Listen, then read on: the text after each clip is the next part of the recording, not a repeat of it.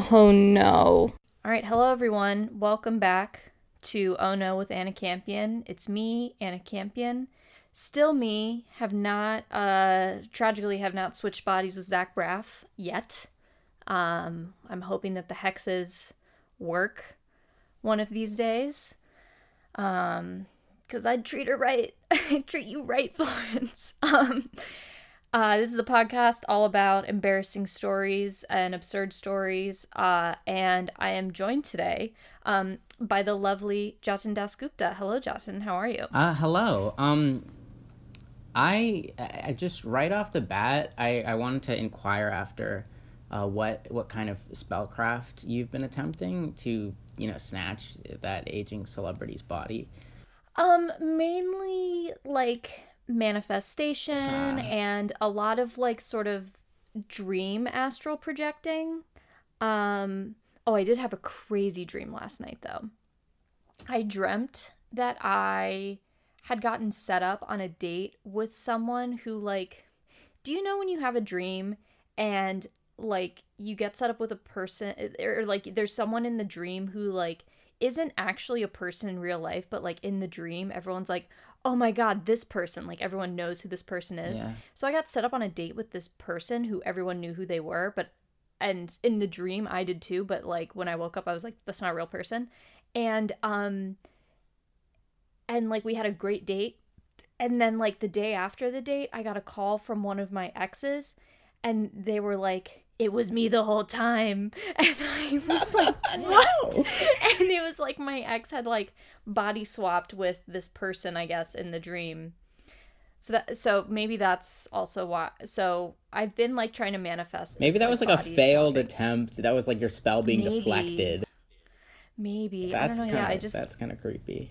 I light a lot of incense, I bought some dice in a thrift store. Those could be haunted. I do have my little collection of rocks here on my here. Here, look, I have a rose quartz in here somewhere. Here we go. Yeah.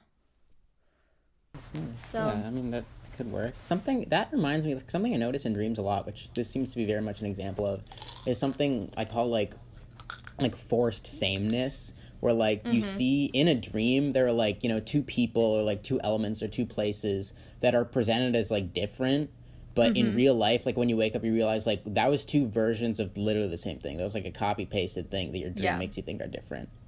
yeah. It's kind of wild. Interesting. Isn't it? I had a Dreams dream where I was taking an IQ test. It was like a proctored, like standardized test style IQ test, at like the top of a high building, and there are a lot of people from my high school also taking this IQ test at the same time. Our high school. Our high school, How yes. dare you? For the Go listeners, Highlanders. Me and Anna did attend the same high school. And middle school and elementary school. And middle school and elementary school. I actually don't know if I ever met you in high school. Well, I knew your sweet twin. Oh, yeah.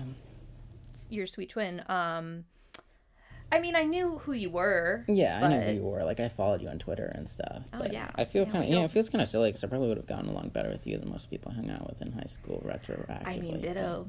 Ditto. So, this IQ test, it was frustrating me a lot because there was this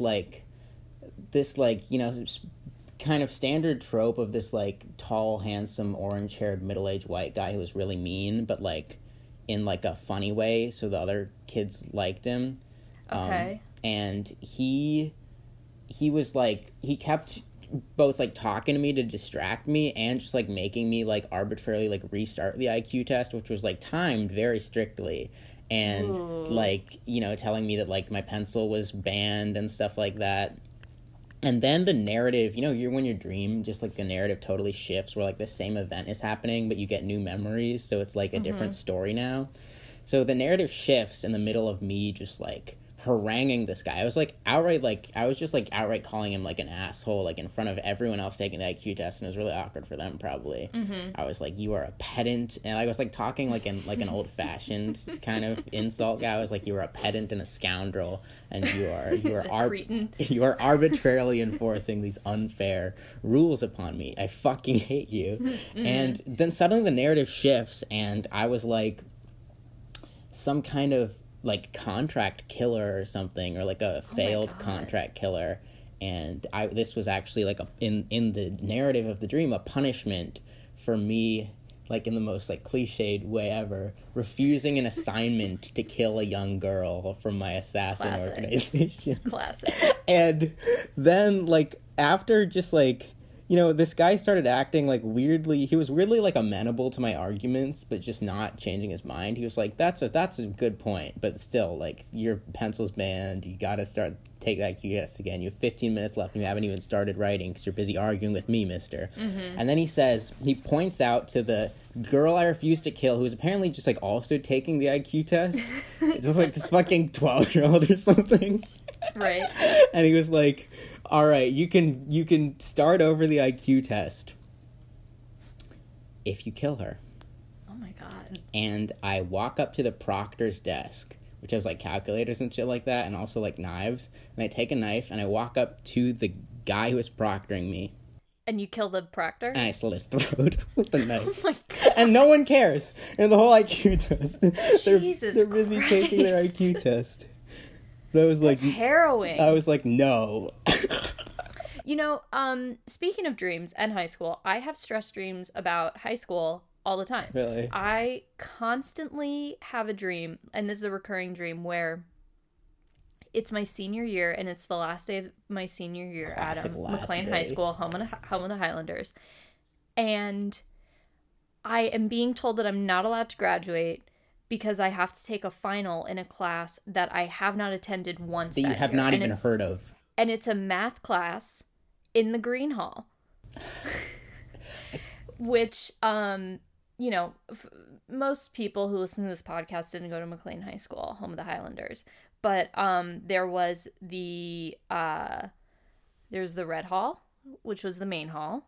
And that had the gyms off of it. And then there was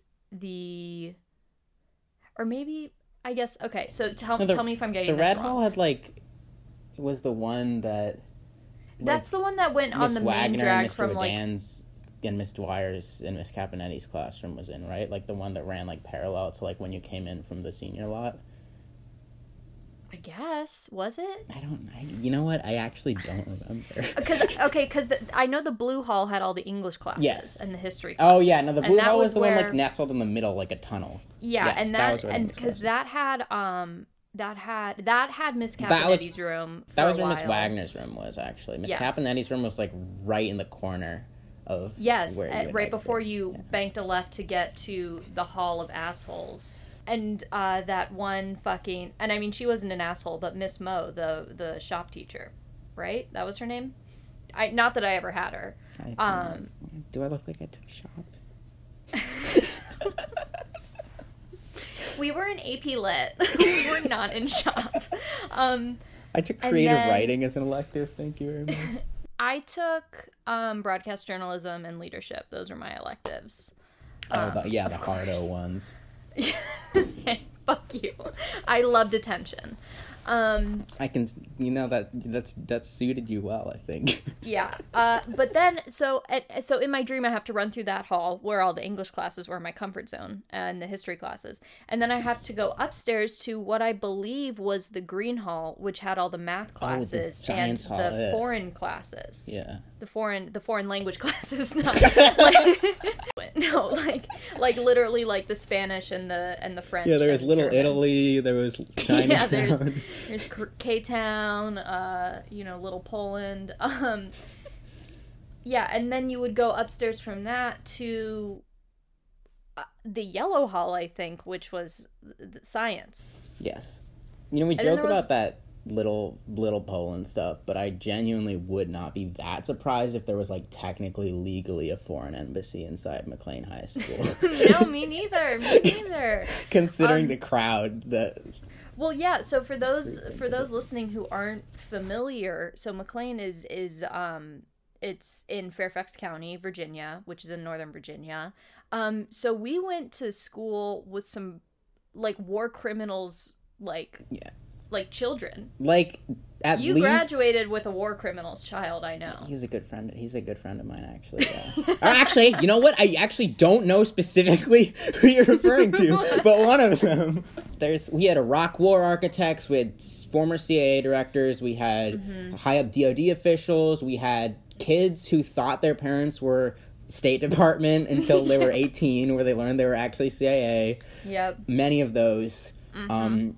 Mixed in with a lot of Mormons for some reason. Can't explain that part. Actually, Mormons are prime CIA recruiting targets. It totally makes sense because a lot of them have to be bi, if not trilingual, and a lot of them are very good at basically like blending in with other people and sort of like entrenching themselves into other cultures because of how much actually very good training they get. Yeah, they get trained to do imperialism. Well, because one of my very good friends to this day is Mormon, and she did her mission trip in Seattle, but she was assigned to basically like the Hispanic neighborhood of Seattle, where it was known where like Hispanic and Latinx people like went to if they were sort of like migrating into the Seattle area. And so now she's like fucking fluent in Spanish and she's in law school, and I'm fucking sure that she's gonna get a call from the FBI or the CIA. I'm positive. And I wouldn't. Yeah, it's crazy. I think her parents are both pretty high up government, or at least they were. I think they're now retired. There were a lot of diplomats' children. Yeah. It's crazy, man. It's crazy where so it was a really weird place because like it was a type of place where like you knew the name of like a character from the news when you were a kid on like a personal level before you knew that they were like a news character. So you'd see Scooter Libby was at all of my soccer games in the third grade. Fuck? Because I played soccer with his daughter. Yeah, exactly the kind of shit that I knew happened. Scooter Libby. And then I saw him in the newspaper when I was like 10, and I was like, Mom, is this blank's dad? And my mom was like, yeah, you know Scooter Libby. Oh my god. Yeah, among the famous people who lived in McLean, Virginia when we lived there was Colin Powell, Dick Cheney, Newt Gingrich, James Comey. James Comey, yeah. James Comey, father of a former McLean High School student as well, I believe. Oh, yeah. Fun fact, James Comey's wife yelled at me on a field trip in the 4th grade. That would give you, like... I think, like, Robin Wright is playing her in the fucking TV Comey show they're making about him. The yeah, I wonder who's gonna play me. Whatever masturbatory my samurai 10-year-old celebration. punk self who deserved to get yelled at on the Colonial Williamsburg field trip. Fun fact. Jesus Christ. Yeah, that would get you cool points for like a stretch of 4 months among liberals being yelled at by James Comey, and then like after that, for some reason, you'd be considered like a total like scandalous Russian plant who deserved to get yelled at. Yeah. Well, I was 10 and I was giving James Comey's daughter, who I'm sure is a nice enough girl, I was jokingly giving her shit because I was wearing a bunch of Washington football team gear and she was wearing a New York Giants hat. Oh. And my joke was that those two are rivals in the fucking NFC East. And I just had a brain fart for a second. So I kept saying like, oh, blank, your hat sucks, like whatever, because I'm like a punk 10-year-old who's just trying to like make conversation at 6 a.m. on this fucking bus ride. And her mom Mrs. Comey cornered me in the bathroom and was like, you stop talking to her. And I was like, okay. And I've heard from other people who were like in the class with me at the time, like they had like very similar experiences where they were like, no, that wasn't you. Like she was really intense. Like she's really intense. So I don't know how much cred that gets me in the podcasting community. That's pretty cool. The thing about defending your daughter, and I say this like, this is one of those things I often like imagine is true, and I literally know as a gay guy with no kids, I'd love to hear your thoughts. There's no empathetic reason for me to like infer this, but I just like sometimes pretend mentally that like, yeah, that's like my son when like I see like a tweet or something about being a parent. Anyway, the thing about defending your daughter, I imagine, is that it always seems like way cooler and nobler in your head than in practice, right? Because like that is one of the most instinctual things you can do as a human is defend your fucking daughter. And so like, well, and here's the thing, if I was older, or if I was a teenager, or if I was like a teacher at the time giving her this shit, like that would be totally deserved. But I was like a fellow 10-year-old. Yeah. So you and I both have a passion in common. Yes. And that passion is romantic movie and novel tropes. Yes. ZXY. And so, yeah. And we've discussed this at length, like what our favorite tropes are, what our least favorite tropes are. So like, tell me how you got into that world. So I actually like, most of my early exposure to like caring about fictional romance comes from, you know, like trashy like fantasy YA novels. Oh, duh. Obviously, which, you know, present oftentimes, with the exception of Percy Jackson the Goat, like very odd, skewed, like weirdly fucked up relationships. And those kind of fascinated me. But I think that, you know, as an adult, like as a kid, what was cool about them is like, one, just like seeing a way to like bring like different and weird people together and like a way to kind of just like recruit characters into the story, but also just like catharsis of like, all right, like here's a cherry on top of the happy ending is that this person gets who they like as like a trophy oftentimes.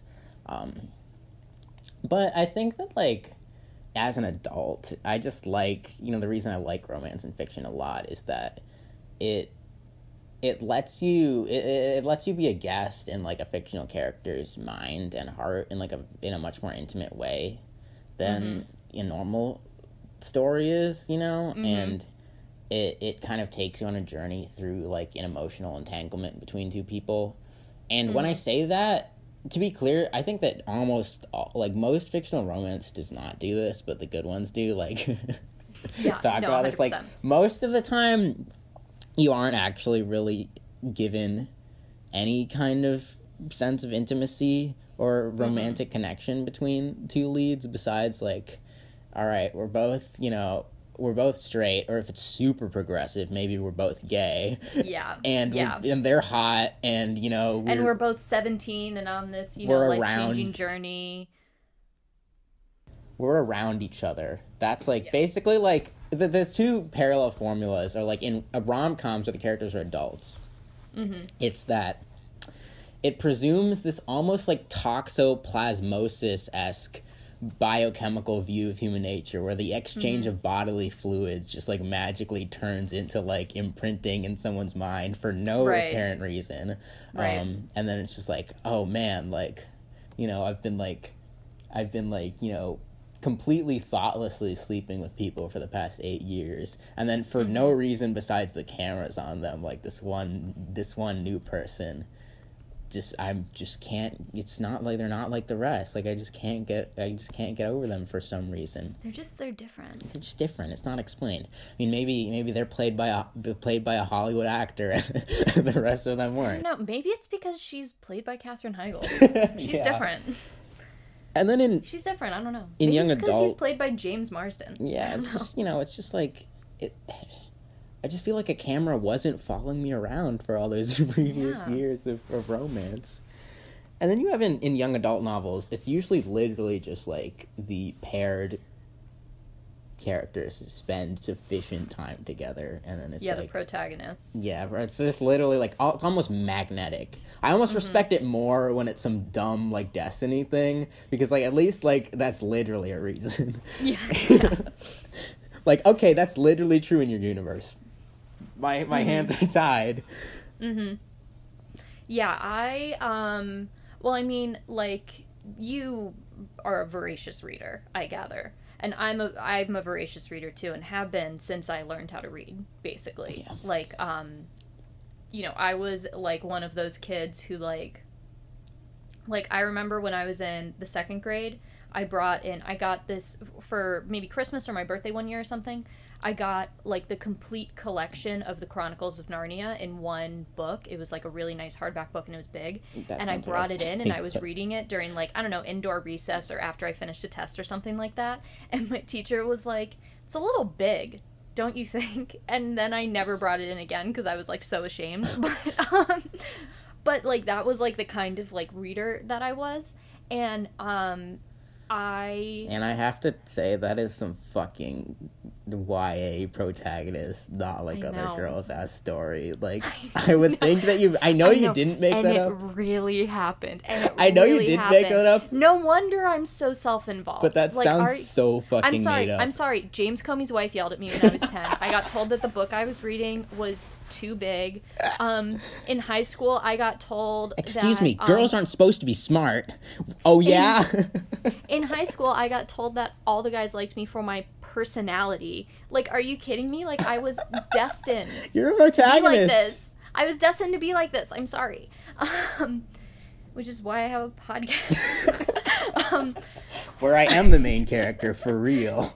No, it's like some big, like, it's some big, like, Sarah Dessen protagonist energy. I don't know if you've read a lot of her books, but she always has some shit where, she was my sort of middle school,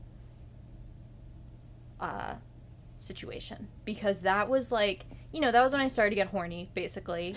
And, you know, I would, like, make out with guys, and, it was fine. And didn't really like it that much. Obviously, we now know why. Because I'm a homosexual. And but it was like I would read these stories with you know, like, you know, this nerdy girl that just like has always been in love with her best friend, but like he gets a girlfriend, and then she meets like, you know, the boy that she's always thought was kind of weird, but he turns out to be the one for her. Classic outsider versus childhood friend. Yes, house always wins, you know? It's the outsider usually. Outsider wins every time. Always fucking wins. You know why? Every time. You know why? This is my English major, capital W-Y. Mm-hmm. It's because it's just parallelism. The outsider represents the step into whatever exciting new world the protagonist is entering, and their affection for their childhood friend almost always mirrors when they're being emotionally tugged back into the comfort of home. Now, it wouldn't be a very interesting story if they fucking returned home, would it? Unless the outsider ends up dying in book 7, and they end up, like, very weirdly and selfishly crawling back into the bed of their childhood friend who's been waiting for them the whole time. But it wouldn't be a very interesting story if they didn't pick the path that is literally paralleled by their attraction to the outsider, so the outsider always wins. Yeah, I think that's totally right. I also think that there's so I think the element of newness always wins, especially in books.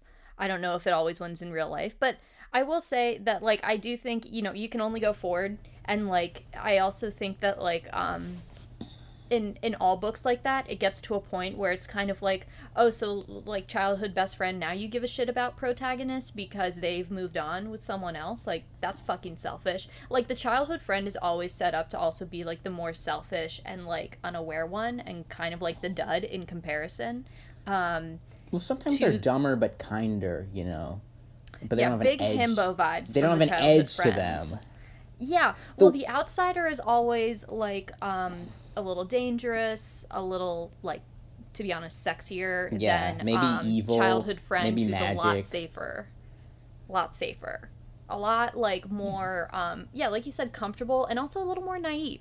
Mm-hmm. A little less, like, they're not they're probably introduced into X struggle later on in the book or the series, and whereas the outsider has been entrenched in it.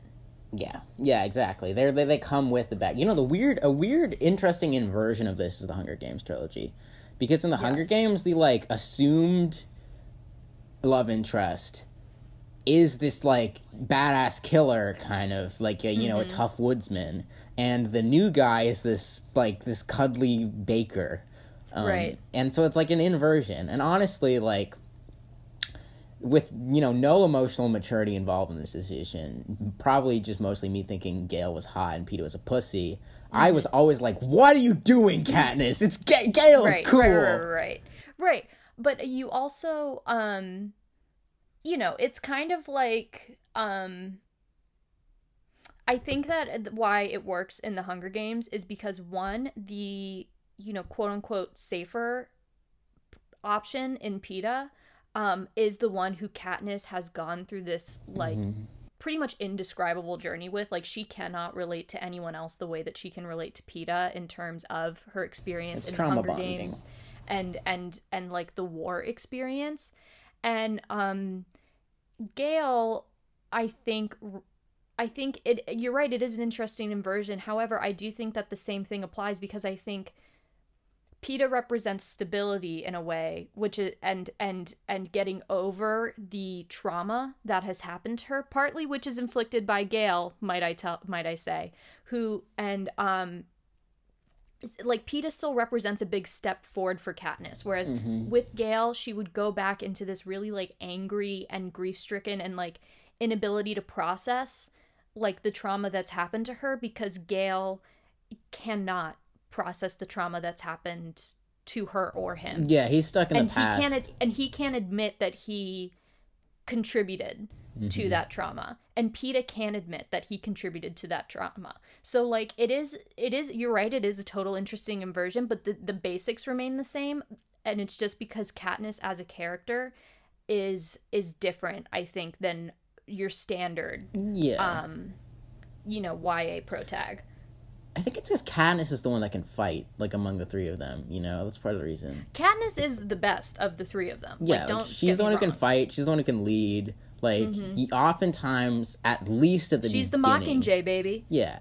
At least at the beginning, usually, like, the outsider boy is, like, super strong or some way. Oh my god, I just realized something that's kind of very shallow of me. Is that running through these in my head retroactively, I think pretty much always when I was a kid, the object in the love triangle that I preferred and was rooting for is the one that would have won in a fight. Like, I don't think I honestly can't think of an exception. That is so funny. That's very shallow of me, I think. Just like go for the strong hottie. Yeah, Peeta obviously is more emotionally mature. They're coded that way for a reason. Yeah. You know what I mean? And especially in situations like The Hunger Games or Twilight or like huge series like that, like they want people to like get invested and like take different sides in the love triangle. Yeah. Like they want it to be a topic. So like they coded Gale that way and cast like Liam fucking Hemsworth as him for a reason. Like they coded Jacob Black the way that they did and cast Taylor fucking Lautner for a reason, you know what I mean? Like they want people to be invested in all sides of the love triangle, or else it's not interesting at all. I have a funny tangent about this, but I'll tell you it later because it's off topic. So I came up with like a week ago or so when I was thinking about this, I came up with a theorem that I want your thoughts on. Okay, I'm it's like excited. basically in my opinion, okay, like romantic feelings in fiction can be divided into two broad categories on a spectrum, which I'm calling the sun and moon axis. Okay. And on one side, there's the sun aspect, and on the other side there's a moon aspect. And I'm guessing you've intuited kind of already what this means, but sure, but basically let's hear it all. Sun derivative love comes from a place of like joy. It's Yeah, it's the idea of, you know, being happy with someone. Warmth, Yeah. comfort. Yeah, exactly, warmth. And to be honest, much sexier, oftentimes, moon access comes from a place of, like, anguish and desperation. And, yeah, it's like, for example, a love confession, and you can edit music into this in post. A love confession, like, under the sun axis, like, would sound something like, when I see your smile, it's like a second sunrise. It's so bright. I would never dare look away. I've never felt anything more warm than when you first touched my hand. Please, come to Germany with me. Germany? You know, something like that. Some kind of the Okay, confession yeah. is framed as a plea to further intertwine you into their life. Oh, second sunrise, that's good. Yeah, it comes from like a place of, you know, being with this person makes me happy.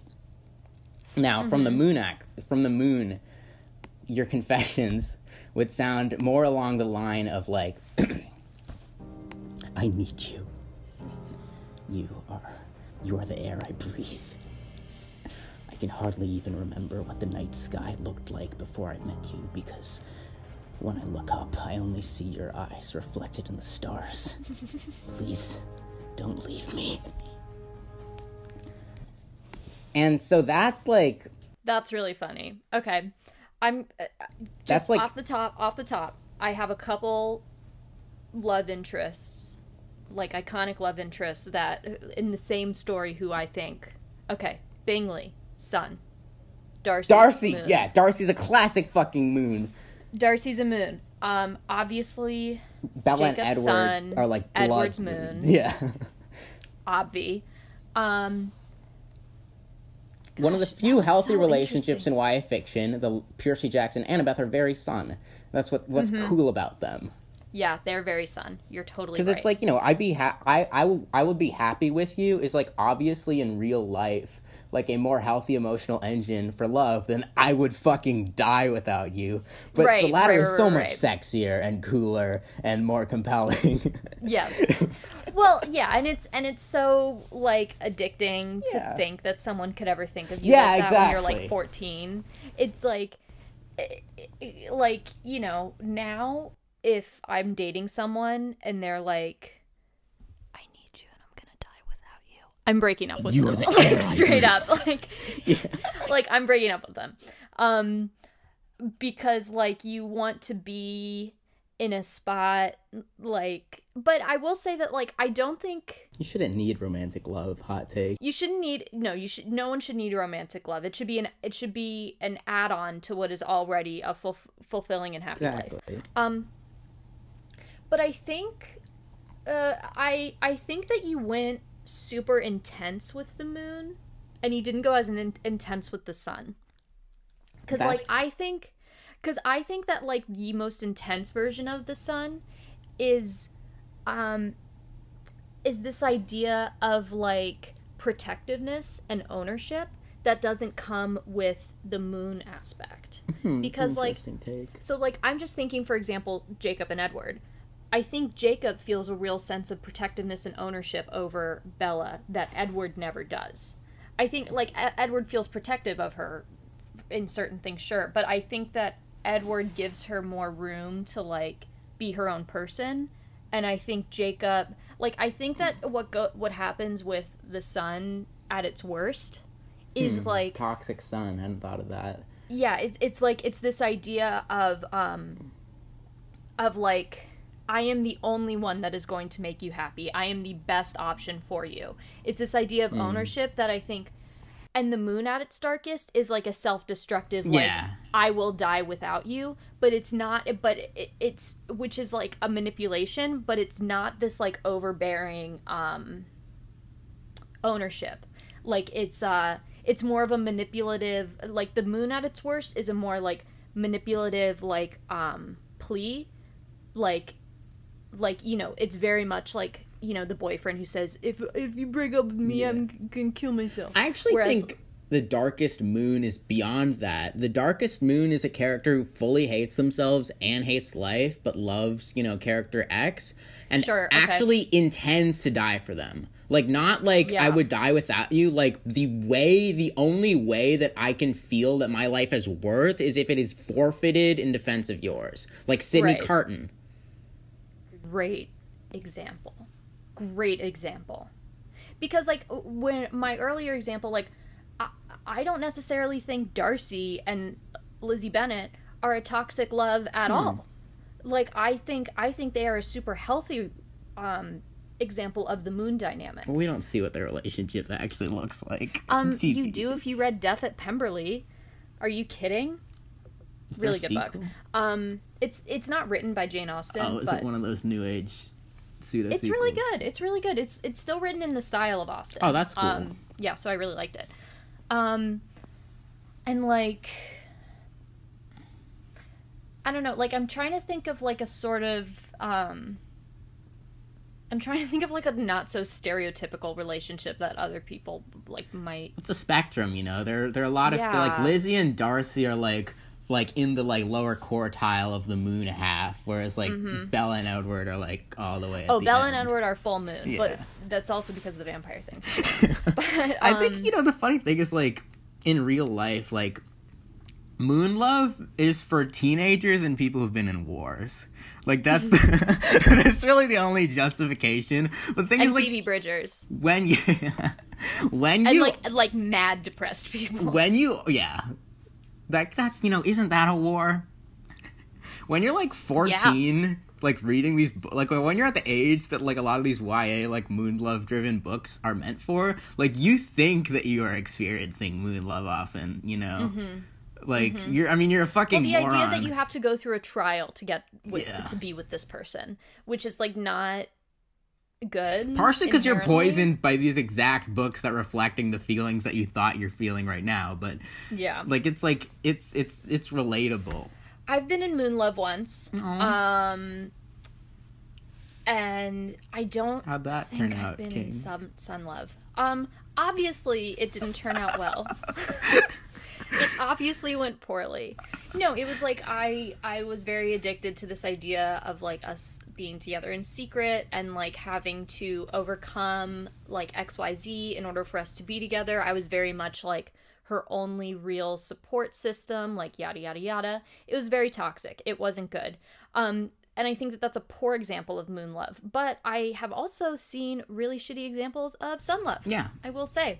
Like, I do think that, like, it's almost like a toxic positivity, you know, in sun love. Have you seen Crazy Ex-Girlfriend?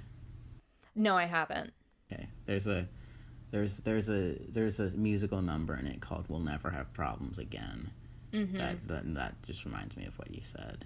That idea of we'll never have problems again, and this idea that you're so attached to this idea that you're living this great relationship that you're just like Stepford smiling through the bad stuff instead of talking about it, because talking about it would admit weakness. Yeah. Or, Toxic like talking sun. about it would like break the spell. Like, I don't know. Like, let's think. The thing is, most rom-coms are sun focused because they're for adults. Yeah, and they're bad sun. Like, I think Sun is also easier to pull off because you don't actually need an emotional engine behind it to like convey to the viewer like, oh, these people like each other, because that's the basics. Here's, you know what's bad sun love is like is movies and rom-coms in particular where the guy like gets the girl that he's been pining for forever. Like, that's toxic sun love, because it's like they've built up this idea of like this person in their head and they're like, I'm not even good enough. It's like this idea of like, I'm the only person that's right for them, they're the only person that's right for me. And it's this like, I think it's like this, it's like toxic sun love. I feel like to me it represents like when people have an idealized version of a person or a relationship in their mind, and like the actuality doesn't live up to it.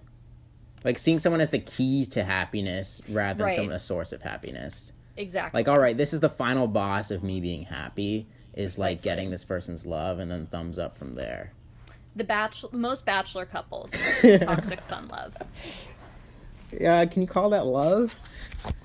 Some of it, like, I think that they're, you know, I mean, you can call it love in the same way that you can call, like, fucking Jacob and Bella love. You know what I mean? Okay, like, but if we're, yeah, I guess at least there's an author telling us versus there's no author in life. You don't think there's authors? You don't think there's a bajillion story producers who are telling us exactly how to feel on The Bachelor? Because there are. That's fair. I mean, like, I guess in the context of them as fictional characters, you're right. And you could think of all reality TV stars as In the fiction. Bachelor cinematic universe. Fiction. in the BCU. ECU. Ooh. My wall sconce that I just... Look, you can see it changing colors. It's my new little reading lamp. So you said you had embarrassing stories. So, yeah. So, basically, you know, on the topic of, like, romantic fiction and Pride and Prejudice more specifically, there are... The greatest book of all time, Yeah, by the way. obviously. There are moments there's like a specific scene in Pride and Prejudice that like cues me to connect these experiences thematically, which is a moment that I actually relate to a lot, which is Elizabeth's behavior during either of the first two proposals in the book. Because like Just like disgust. well, no, I'm Complete. actually I'm not easily disgusted as a person. Well, that's not entirely true, but not by people. Right. But there's a mixture for me of like extreme, just like black hole-esque density, and just like in total gracelessness when one is put on the spot. Okay. Which, So you're very oblivious and you're bad when with sudden declarations. absolutely, yes. So, like, the thing is, like, you know, I guess you eased into this by also telling, like, a fake-sounding protagonist story, which some of these will sound like. Like, I'll just put it out there, like, you know, so this is not hanging over, you know, our heads when I tell these stories that sound like bragging. Like, I'm a bit of a damsel. Like, I'll just admit that. Like, I'm an occasionally pursued an individual. It's not a big deal. But I'm like, I have damsel-like qualities as, like, a narrative figure. Like, that's... You are wearing, I do want to point out for those listening, you are wearing a gorgeous little red bead and pearl droopy necklace and sword earrings. Yes. So I'm, and like a mostly, a partially unbuttoned, like, maroon shirt. So I'm getting big Elizabeth Swann vibes from you right now. Oh, my God, I love her. Big Elizabeth Swann vibes. Yes. So I'm like, yeah, I'm very oblivious, and more importantly than that, maybe, is that I just don't react well to being surprised in such a manner, and I'm almost always surprised because I have the situational awareness of a well-educated dog. So, like, I don't do well Right. in situations like this, which have happened to me more than maybe they should. So first, my first item on this little collage. Oh my God, it's always a good sign, I'm sure, for you when someone does the oh my God pause before telling a story. It's just adds to the suspense, baby. So the year is 2014. I'm a sophomore in high school. I'm there. Chilling. Badlands by Halsey was just released. I'm chilling. Top tier album. What was my album of the year for that year? The 1975. Pure Heroin came out the previous year, right? That was 2013. Yep, 2013. 2013, my favorite album, I think, was Bad Girl in Harlem, though, by New Politics. Of course. 2014. Anyway, so it's 2014. I'm chilling in creative writing class, you know, at my little table. And suddenly, literally suddenly, like actually suddenly, this senior, like an 18-year-old adult, like asks me to prom in front of the whole class. And to be clear, this is, like, not really someone I was friends with. Like, I mean, I was friendly with in class, but, like, I'd never hung out with them or anything like that. Anyway, I'm like, gonna have to ask you who this was after. Super, yeah, in post. Super on the spot. Like, I'm obviously very surprised. And this is, like, one of my more justifiable surprises, I feel like. Some of these later ones are probably pretty unjustifiable surprises, but, yeah, she just asked me to fucking prom in front of the class, and, like, instantly, like, you know, everyone's looking. It's class, you know, someone asked someone to Did prom. she make, like, a sign for you? No, she just, like, asked me. Not very classy, right? Well, I mean, I have a similar story, so we can compare notes. So, I stand up because I feel like I've been cued to stand up. But here's the thing, I don't actually have a plan. Like, I think my first reaction is probably going, like, what? Like, what? So here's what I do. I stand up, like, ask, and I won't even say this detail for, like, all the rest of the stories, because you can assume it happens again. Like, I pretty much ask them to repeat themselves, like, pretty much every time. Or, like, ask Excuse whatever me? What? And I stand up, and I, like, I take out my phone and I text my brother, who's in class and presumably not in a class where you can have your phone out, which was not his class, like asking him what to do in this situation. And he doesn't respond, predictably, because he's in fucking class.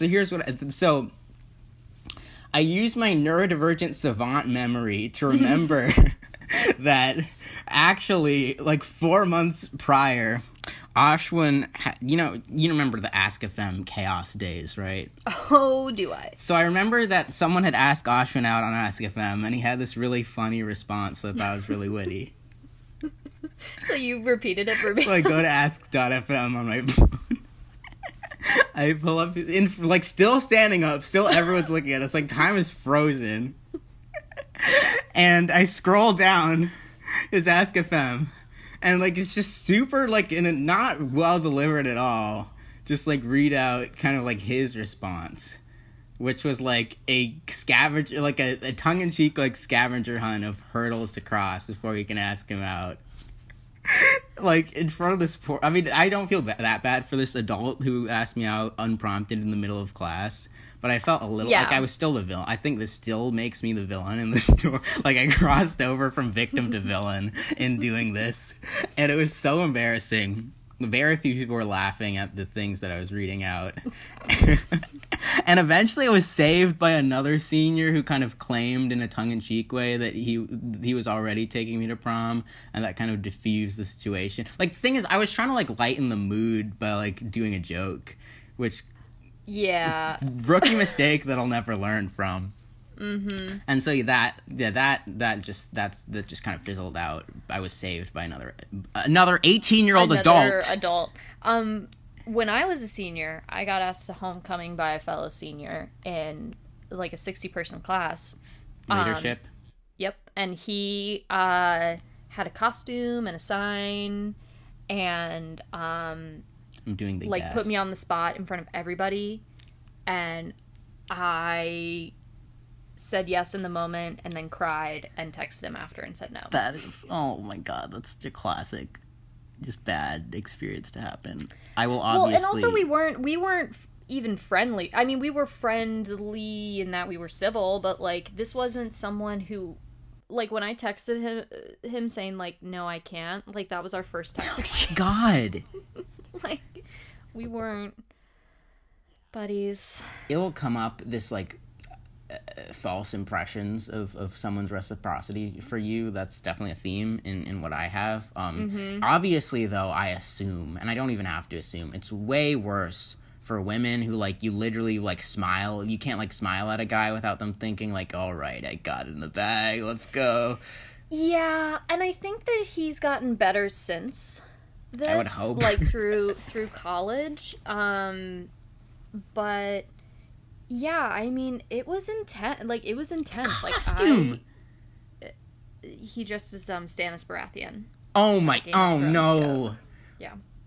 Will you be my red queen, Miss at prom? It was some shit about, and I mean, granted, I was a Game of Thrones fan, so I think, like, that is what we would chat about, is, like, Game of Thrones. But All right, boys, I got this. She also likes the most popular show in America right now. Sometimes we talk about it. Sometimes we say Villar Morghulis in class. Guys, I got this. She's got that Arya keychain on her lanyard. Yeah, Bro, she also likes the Smiths. Too real. I don't like the Smiths, I'll say it. I mean, That's like, I'll listen probably to them. saved you from, a lot of I these don't like the encounters Smiths. in your life. It saved me from a lot of radio guys in college, I think.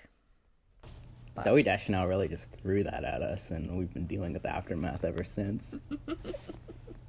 So, yes, more. I want more. part 2, same fucking classroom, 2015. Jesus Christ. Same creative writing class. Same thing, same fucking thing happens, except this will unlock a new aspect of my personality. So a sophomore, I'm a junior, and a sophomore, who, to her credit, I am friends with at the moment. At the time of recording, but she's on thin fucking ice. No, I meant that, like, I haven't spoken with this person in years, but they were my friend. Prom ask, point blank, middle of class, while I'm trying to do whatever creative writing bullshit we're doing. She asked you? Yeah. She's a sophomore. She can't buy tickets. That was a thing. My immediate response was, is that allowed? And then this starts, so that's like the whole story with that. Like, I just, meekly say, is that allowed? It peters out. I eventually say, sorry, no. I think I just say something like, I'm not actually going to prom. Which, to be fair, like, I was very much a homebody in most of high school. I would genuinely prefer to be in my house. Like, I would not go to parties for, like, literally no good reason. I would just, like to stay home. I actually did not... Yeah, I didn't go to prom junior year. I just watched movies with some friends. Like an indie, Very Perks of Being a Wallflower. Netflix and a cup of tea. But so this started, I think, an aspect of me that I invoked very often, which is very fucking Northern Virginia, which is that whenever, like, because I don't like disappointing people, so, like, whenever I refuse something, most of the time, like some kind of personal thing, I almost always try to frame it in, like, a procedural sense, like making it about rules. Like, is that allowed? Like, I just really cared about the fucking rules. Like, no, I don't think that's allowed. Yeah, like, literally. So this next one, which is also 2015, which is actually, like, kind of problematic in retrospect, even though I obviously wasn't considering the context at the time. Like, this person in one of my classes asks me out, like, on, like, a date to, like, a protest. This is 2015, so, like, big, very important protests going on at the moment. And I say, like, I inquire after the legality of this protest. Which is... Did the organizers have permits? So or canceled. What? I was like, I don't want to get in trouble. Get arrested. Which hopefully I'm just... applying to college. Hopefully just, like, deflated interest in me by showing that I wasn't sufficiently punk and was able to move on from that. I'm, like, really not great at this, and I should be. And these were all girls who asked you Yes. on this stuff? And you don't like girls, as far as I know. No, I swing both ways, Okay, you swing both ways. Okay. Yeah. Because I was going to say because if you were, like, fully gay, I was going to ask if you thought that this was just, like, this was some, like, weird repressed, like reaction. But... These just weren't girls for you. I've been asked about this reaction thing, and I'm not saying that you're saying this, but, like, something that always gets to me about, like, these, like, justification questions is, like, it's hard to, like, not to sound like a fucking pedant, but, like, it's hard to, like, prove or justify a negative, Right. Like, to me, like, at least... the idea of, like, yeah, I want to get with that person. It's a very specific opinion to have about someone. Like, it would apply to, like, at most, like, 3% of humans at a given time, right? So, like, it's not a big deal when it happens. Yeah, to like, not... I guess it's yeah, it's just, this time. It's actually more expected that you would not be into someone. Yeah. Like, if out of any given 100 people, someone asks you out, for you, it's more likely that you're gonna say Yeah, no exactly. than you're gonna say yes. Yeah, It's that not a makes big sense. deal. It's not personal. Yeah. But it obviously is the most personal thing ever. And it's funny because that's like a very specific opinion, but like the most hardwired, important opinion for like an animal to have. So Yeah. I guess maybe that's where the question comes up. Well, and I mean, I guess it's just like, I mean, I admire you for your gut instinct to be no, because I think for a lot of people, their gut instinct is to be yes. I mean, that's giving me a lot of credit. My gut instinct is, well. Your gut instinct is whiny, don't I want to s- break the rules. Can I see No, a but I mean- warrant? But, like, I mean, I really wish that, like, for example, my senior year when this guy had asked me to homecoming, I really fucking wish I had just said no to his face. But I didn't want to because I wanted to be nice, and I didn't. And it was, like, my gut reaction was trying to figure out how to make it work so that I wouldn't be the bad guy, which is, like, not I hate being the bad. good. Like, well, and no, because, I mean, honestly, like, you know, I can think of 4 people who right now I'm the bad guy to them. You know what I mean? And it doesn't mean that I did a bad thing. It just means I made Yeah, it the means you decision stood up for yourself. that was right for me, but that they didn't see as right for them, which, like, is fine. And, like, there are people who I think are the bad guy in my sort of story who are not bad people. They made a decision that I was like, that was fucking stupid. But, like, you know, that was the decision that they needed to make to, like, be the best themselves they could be, you know? So it's, I don't know if you can hear the fire trucks, but please, And you know, it's just New York, baby.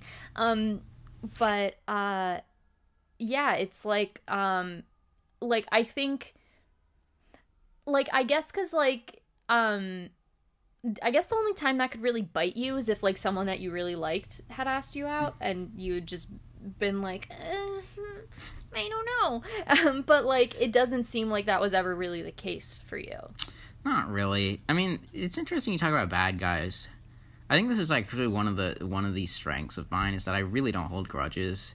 And also I have this weird, almost surreal anti-people getting mad at me shield that has really saved me throughout my life many times. Yeah, like, I don't honestly can't think of many bad guys who have, like, outstanding checks that I haven't just forgiven. Yeah. Well, I guess, like, I don't know. It's kind of boring of me. I don't think that's boring. I think that's pretty healthy of you. I think for me, it's more like, like, I wouldn't necessarily, so, like, when I say that, like, there are people who, like, in my recollection, in my story, are the quote-unquote bad guy, I don't actively think about these people anymore. You don't cast or anything spells like on them that. like Zach Braff. No, like, well, and that's not even necessarily, I mean, one, Zach Braff's a creep, but that's not even, like, necessarily against Zach Braff. You know, That's just punched a because I kid. love Florence Pugh. You know, punched a kid. Oh my god, no. There's a I just know that Punked he's- episode where, like, a kid was, like, fake Oh, yeah. vandalizing his car and he just whooped their ass and Ashton Kutcher tried to stop him. He's like, yo, stop hitting that kid. I just know that he's never had a significant other over the age of, like, 27. Oof. And, which is, like, I'm sorry, but that's, like, fucking weird if you're in your 40s. That Yeah, you've never that's had, sus. like, an age-appropriate... That's sus behavior. That's sus. But anyway, because Florence Pugh's, like, our age, but regardless, anyway. Blah, blah, blah, moving on. When I say that I have, like, grudges, or when I say people are the bad guys, I don't necessarily hold a grudge for them, but it's more like, this person is not a good person for me to have in my life. Yeah. And that doesn't necessarily mean they are a bad person. That just means that they are not good for me. Yeah, I They're totally not good feel for me that. to have in my life. But I don't, you know, I don't sit and stew and think about, like, I hope my terrible ex-boyfriend from freshman year has a shitty day today. Because, like, I don't really care. It's like, you know, I hope you have a good life, but, like, I'm not going to be a character in it, ideally. Yeah, I don't really want to know what happens in it. And I don't really want you to know what happens in my life because I don't. And I think that there are people who probably feel that way about me, you know? Like, and I don't presume to be above that. Yeah. But I am a Scorpio. So I am intense. So it does take me a long time to, like, get there, I think. Especially with people who, like, I dated or, like, I was really good friends with. Like, it takes me a lot of therapy sessions to, like, get through those emotions and through those grudges. Yeah. that's that's fair. I'm sure that there are justifiable stories behind all of them. Some of which are probably hidden in episodes of this podcast I haven't listened to yet. Well, I mean, I'm a Gemini, by the way. I don't know a lot about astrology, but I know that's the bad guy. That's the bad guy. Okay, were you born in May or June? May 29th. Okay, interesting. So I generally, I don't really have a ton of beef with Geminis. One of my roommates is a Gemini, and one of my good friends is a May Gemini. But I think the trick, I mean, I think, with any star sign, like, there are people who I say that I'm a Scorpio, and they're like, okay, evil, like, ick. And I'm like, no, I'm really nice. Because, like, I mean, it's like, for me, it's like a fun way to, like, make some sense of the world, but it's also not, like, anyone's defining characteristic. But I think that it sometimes explains people's sort of innate behaviors. Like my sister's a Taurus. It's like skull shapes. Some guys just have a criminal's jaw, but like I'm not gonna judge you for it. Listen. It's exactly what I say with phrenology. It's ooh, no, never. Well, I mean, here's a little freebie. I don't know if I've talked about this on the podcast before, but my terrible ex-boyfriend from my freshman year of college, I had to pick him up from jail one night, and he, with his best friend and his fraternity president, the three of us in a car at midnight. I had an econ test the next day. And when we picked him up, he wouldn't talk to me, and I found out he was cheating on me. That's like, wow. It was some moon love, baby. That is like an indie movie Act 1 scene right there. Oh, I wrote it into my screenplay. Well, not that specific scene, but jail. The jail and cheating revelation combination. Again, I was always destined to be the protagonist. I love that for you. I mean, like, I didn't date him because I thought it would be cool to date a criminal. You know what I mean? Like, I didn't know he was going to end up in jail. Disclaimer, it is. Listen, like, ACAB, but also, like, this guy sucks. Yeah. So, this guy like, could be the president of jail. It was so that's a little freebie for one of the bad guys in my life, in my recollection. Oh. I'm sure I don't know, I hope he's doing well now, I guess. Hopefully. My next story is freshman year of college. I've moved on to being an adult this time. So, a little bit of context. I was part of a, very fun student organization. The purpose is too hard to explain, but basically we pretended to be a cult. It was like it was a very kind of like weird and quirky group where there were very few members per class. Like, there's like 10 people picked each class, and it was kind of Was it a secret society? Not really. Like, it was basically it was like we put on like a comedy show during October, but that was like basically just like an excuse, and like most of what the club was about was like the weird parties that they threw with only members and stuff like that. It was a great time. Like, it really was a great time. But cool. So I was part of this student organization, and when we first inducted this one of the directors, who was perfectly picked because she had a British accent, which made what she was saying more intimidating. She listed to us a bunch of rules, and a lot of them, didn't make a lot of sense, or were like tongue-in-cheek, or like, just being about respecting them. But one of them, number 3, was no hooking up, because the idea was that, like, at least during like rehearsal period and beyond, like, you would be spending a lot of time with each other, and they were concerned about, like, kind of validly, that like they didn't want the vibe to be messed up between like the 10 of us, with sexual tension thrown around. I don't think I need to tell you how seriously this rule tends to be taken. Yeah. Well, as soon as you say that rule, everyone's like, "Oh no, so you're expecting us to hook up?" Well, okay. It was more expected than you'd think. As in, it wasn't like a zoo, but it certainly, it certainly wasn't Hammurabi's code. Anyway, close friend of mine one night at a party, like very close friend of mine, to be clear, to somehow how oblivious I am as a person. Like, this person who I'd probably, let's call them Owl. Let's use bird fake names. Let's call them Owl. Like, I would probably spend like 4 hours a day with this person during the early stages of freshman year. Right. And one night, I think, like, maybe she was, like, drunk or high or something. Just, like, straight up, in a very alpha, like, I have to respect way. Just, like, straight up asks me to be her boyfriend. Just not even, like, not even, like, in a between state. Just, like, straight up. And, anyway, you bet the first thing to come out of my lips was talking about the fucking rule. It's not allowed. It's not allowed, Owl. Owl, there's no hooking up. We can't. Talking about the fucking rule. The rule.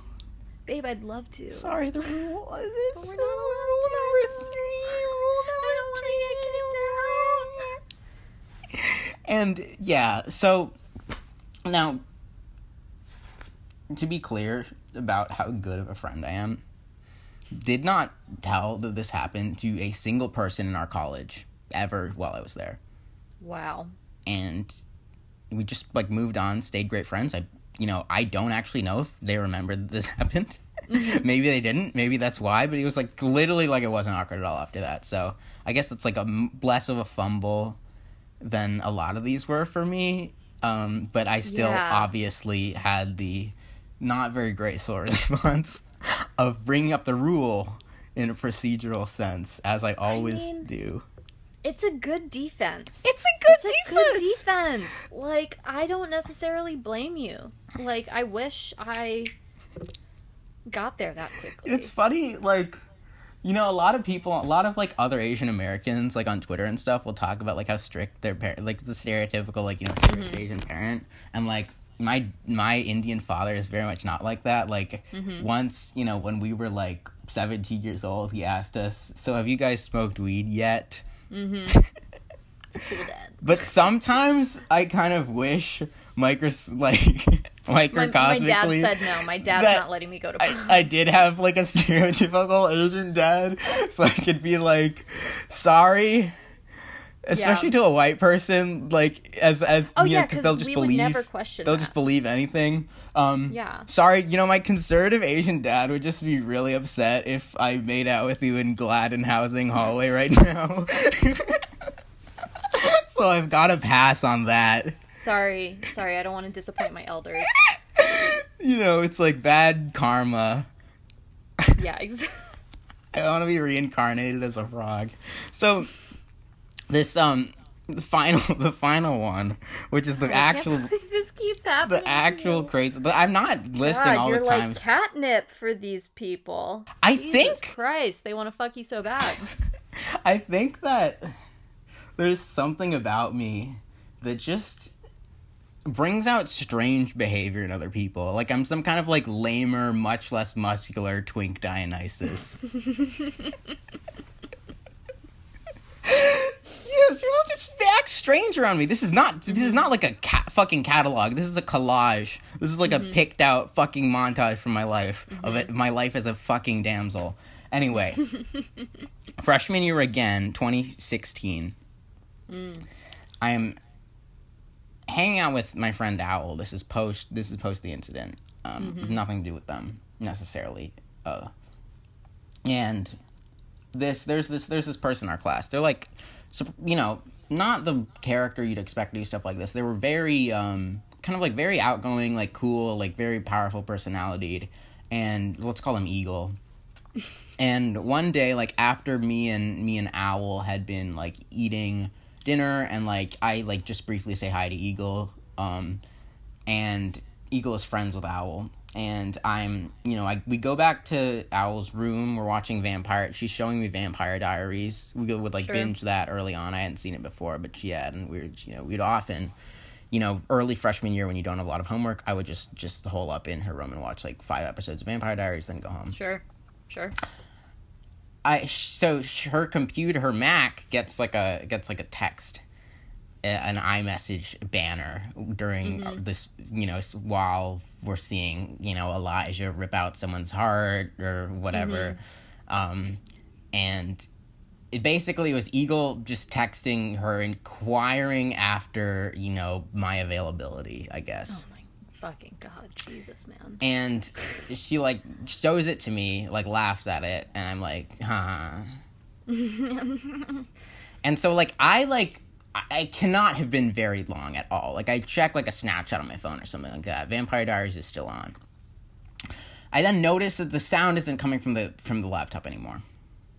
And I look up at her computer, and her iMessage is open. And I see in her iMessage box is a fucking, FBI-style, psychological profile of me that is just, dumped into Eagle's inbox that also somehow does not answer the question still. But there's just, this fucking profile she writes in an answer to me. I'm like, yo, what? It's already sent. It's, blue. I'm like, bro, what is that? Why did you do that? And, all this, carefully, when you're a freshman, you gotta carefully cultivate, your mystique and your, impenetrability. Right. And just, totally penetrated that of me for this person asking after my availability. Not a great move. God. And, yeah, I was like, come on. And she just laughs at me. But, kind of apologetic, in a somewhat apologetic sense. And then, almost immediately gets a text from them saying something along the lines of, I can help him, figure out some stuff about himself, winky face. And I was just like, don't respond to that message. And she was like, okay. If you want us to stay friends. It was like, okay. You're gonna close out of your iMessage, and you're gonna open Vampire Diaries back up. So things there's nothing happens from this for, a few days. And then I'm sitting in my room one day. My freshman dorm, it's 9-ish, I'm in my pajamas. I'm just chilling in my room, reading some homework packet. And this person who I've never met before or talked to, this woman, let's call her Sparrow, oh my God, literally enters my room. Just enters my room. Jesus. Not even recruiting for a club or anything where they, annoy you by walking in the room. Just, enters my room, point blank, I think just, asked me my sexuality. And first of all, first few weeks of college, I did not know the answer to that. No one does. What kind of liberal arts experience would it be if if you go to a small liberal arts college and you are 100% sure in a perfect continuity of what your all your identity labels are in the first few months, you deserve at least a refund for the first semester. What kind of experience would it be? Anyway, totally unhinged thing to do. I just do some kind of stammering fucking graceless answer. I'm just what? What? Yeah. Well, who are you? A normal person who's confronted with this. And she asked me a few more personal questions, kind of an mixed interview and interrogation, and then compliments me on my performance in that comedy show and leaves. And so, I tell a few of my friends, obviously, that this happened. I was like, what the fuck was that? I think that they tried to, swing the justification of them asking this question by, several, maybe 30 seconds later, asking me, I was just wondering if you knew where the building that the QSU met in was, which sounds like a lie to me. I mean, it was a lie, and that's so okay. We're far enough past it. So I talked to a few of my friends about this, and one of my friends figures out that Sparrow's friends with Eagle, and so basically what was intuited to happen, and this is never confirmed, but intuited by someone who has good intuition, was that literally Sparrow was sent on a mission. I was a literal mission, like a scout. And I mean, she didn't do a good job. I'm floored at this. I had not been the target of a mission in almost a year. Yes, that is a story for another time. Again, oh my God. the Dionysian aura. But yeah, so like this is you know a totally kind of crazy out of left field thing for someone to do. And I kind of just a little bit disliked Sparrow since that, because that's like a weird. Sure. And I support you. To be clear, I think that, you know, God doesn't really see the first semester of freshman year, and neither should I. So like I have to hold nothing against whatever weirdo behavior people do to me first semester freshman year. People are fucking but you know, weird there's and stupid. sometimes you're kind of like, you know, I just don't think. Yeah. I think, you know. Bye. Yeah, it's like, what is it that prompts people to act like that?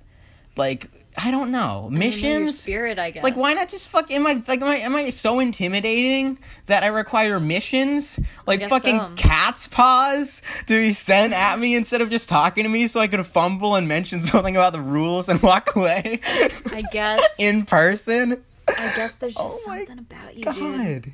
Like,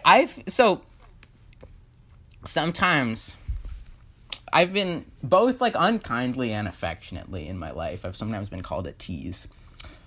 I don't think that's true about me. Like, I honestly don't. And maybe this is one of those things where it's, like, no one would ever say that they are.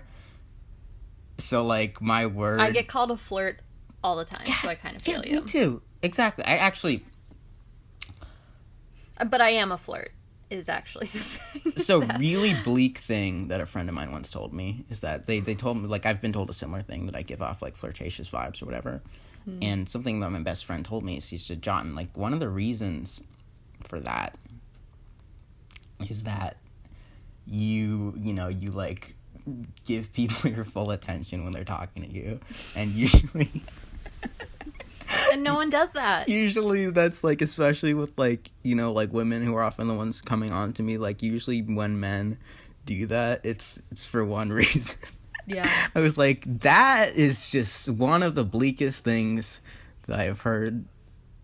It's 100% true. It's Jesus 100% true. And there's nothing I can do about that. Anyway, but I don't think, like, I've certainly never unwillingly... you know, like, misled someone as to what my intentions are or what my answer might be to, like, you know, would you want... Like, as soon as you catch on, you let someone know either way. It just takes you a while to catch on. I tend to catch on to when someone is into me approximately 30 seconds after they make the move. Right. Not before. But yeah, like... Yeah, you're not gonna, like, just be like, oh, yeah, sure, if you know that you're... I'm not like the friend zone caricature, you know, of, like, a string along. Like, I've never, like, flirted with someone who I was not, like, attracted to. Unless it's, like... Ooh. Wow, okay. Unless it's, like, a joke between friends. Uh-huh. Wait. I flirt all the time for attention. All the goddamn time. Give me a tell you that. I just realized the words that left my mouth after I said them.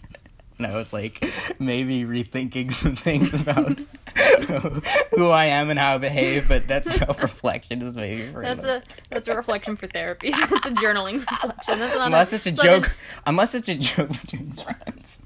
That's not an oh no. The thing that is clearly very well communicated all the time, especially given how good I am at reading vibes. It's like, yeah, you know, I mean, flirting for attention is fair game. I think. You know, it's just like a way of I have to interacting in the world, you know. I have to, or else no one's gonna pay attention. That's a problem. I was giving you more benefit of the doubt before you said that. And then you just let it out. I was gonna let you off the hook. I can't help it. Well, Jotun, thank you so much for being on Oh No with Anna Campion. Now, I like to ask a question to wrap up every episode. Yes. And since you are the trope of the damsel, what is your honest to God favorite romance trope? Okay, so I'll do a sun and a moon one. Oh my god, okay. So the sweetest to me is, like, childhood friends.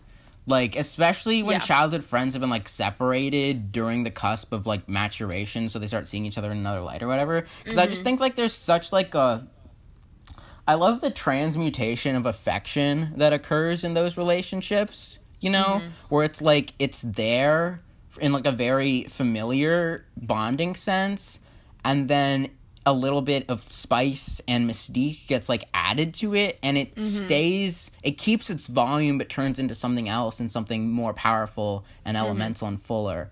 And that just, you know, always like is always very sweet for me to see that kind of transformation. From like a Moon perspective, I love enemies to lovers. Enemies to lovers is the best. Like enemies to lovers with the subtrope of there's only one bed. Ooh! Like, when I see someone, like, kissing someone who they've drawn blood from before, I'm like, this is so cool. This is, like, what life is all about. This is high rolling right here. Failed assassination because you fell in love? Okay. Fine. Do I want that to happen to me? Yes! I'm sorry, I do.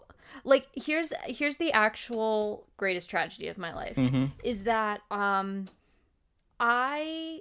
will never change my opinion on someone once it's fully formed. So that means you can't do enemies to lovers. I will never have enemies That's to lovers. so sad. I will never have enemies to lovers. I just don't have enough enemies. I have an enemy.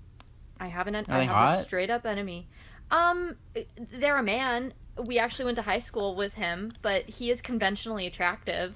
And my parents always joke, like, well, they joked before I came out as gay, but they were like, you guys are gonna get married, and I'm like, honestly, I'd love it if that could happen.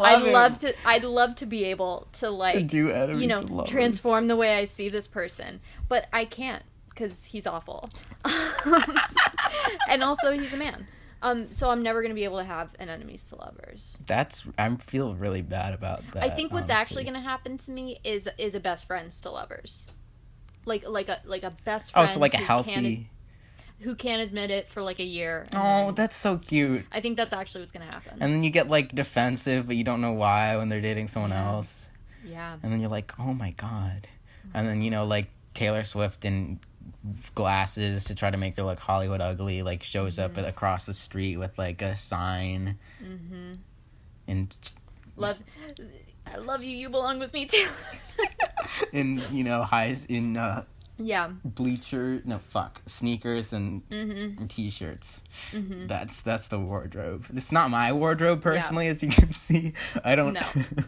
It's my wardrobe to a T. Well, right now I'm wearing a sweater that I got from a thrift store for Clarkson Memorial College of Thomas S. Clarkson Memorial College of Technology. Which you attended and got full honors at. I attended.